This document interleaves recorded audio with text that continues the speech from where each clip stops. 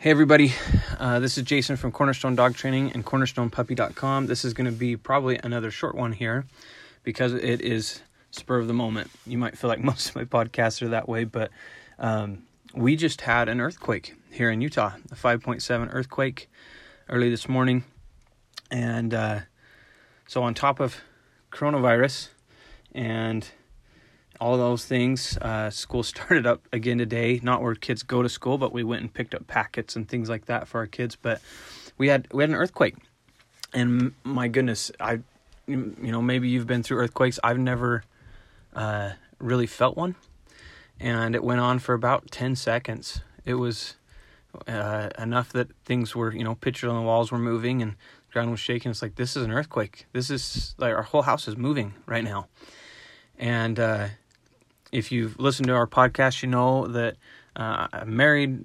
My wife and I run this business, and we have 7 kids. We just had our 7th. They're super duper cute. It's their mom's fault. And so those are ranging from age 6 weeks to 13 years old.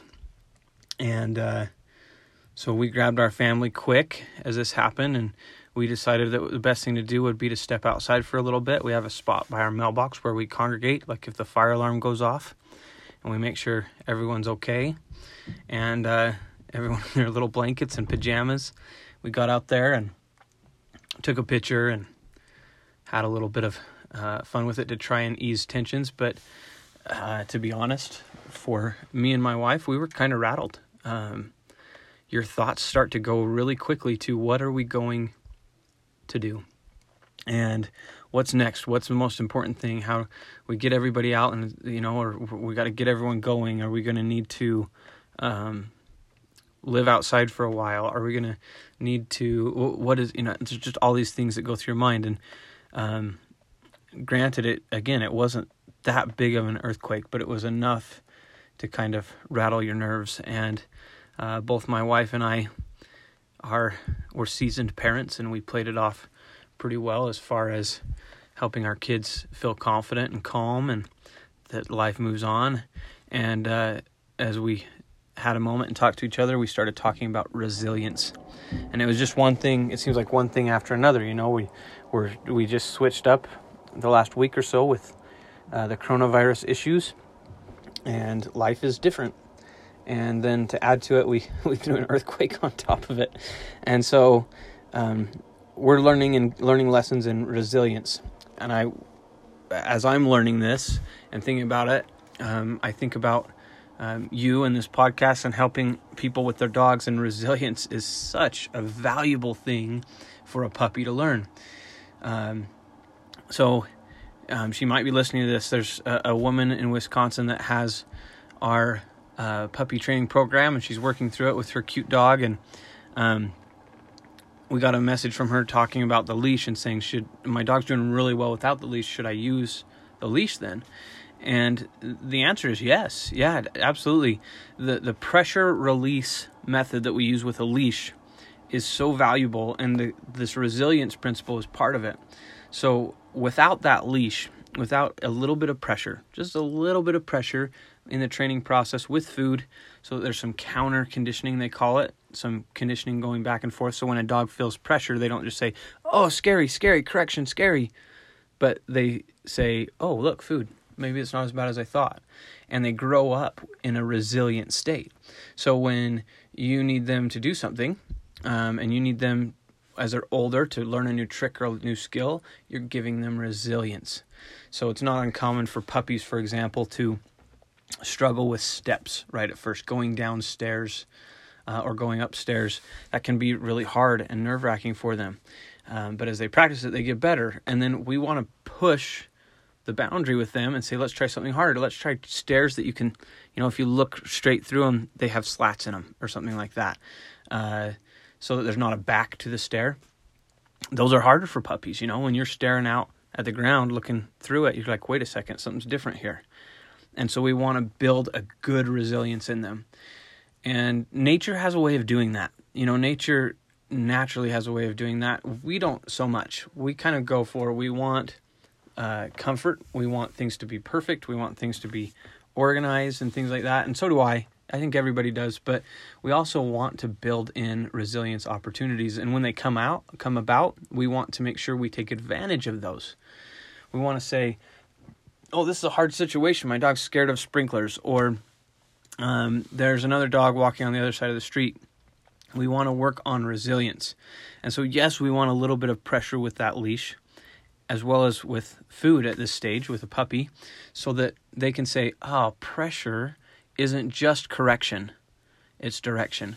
I think I've used the metaphor, the idea before, I guess the story to help understand this, of a soccer coach.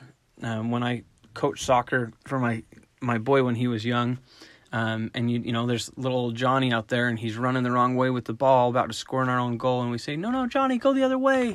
And he runs to the sideline crying, like, you yelled at me, and you're mad at me. And we're saying, oh, no, we're just trying to help you. Sorry, Johnny, no. And he's just sitting there crying.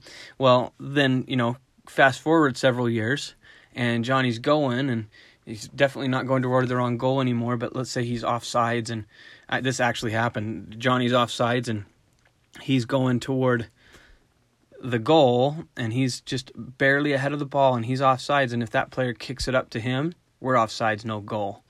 And same situation, coach yells, Johnny, run the other way, and Johnny stops in his tracks, runs the other way, other kid goes down, scores a goal, and Johnny comes back and is high-fiving and saying, yeah, I was offsides, huh? Oh, thanks for telling me, and he's just all excited about it, because he's got resilience now, so he can be coached. He can be taught. Without resilience, you just can't do as much. And so naturally, not necessarily by choice, life happens. And we are given things like earthquakes. That's what I mean by not by choice. We're given earthquakes that come along, and we have to say, am I going to be resilient, or am I going to just let this be something that scares me? Choose resilience. Choose resilience. We don't go through life by chance. We go through life by choice, and that's what makes the difference.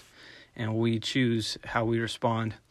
It's what really is one of the cool things about dogs is they're a lot like humans in the fact that there's a stimulus and response. Yes, stimulus response, but they're a little more than that.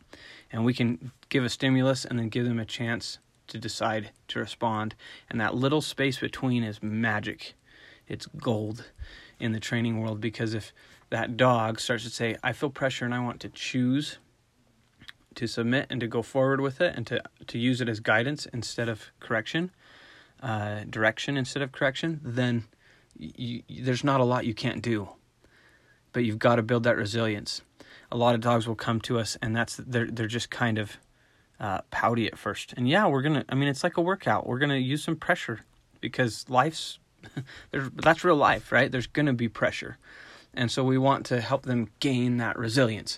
So think about that with your puppy as you go forward. Think about, okay, am I making it too easy? Am I carrying my puppy everywhere they need to go? Am I just kind of letting them get away with too much because I think, oh, this is, comfortable life. The comfortable life won't ever lead to greatness. There's got to be times that we push the boundaries and we work hard and we get out there, we exercise and we move forward. And we gain resilience.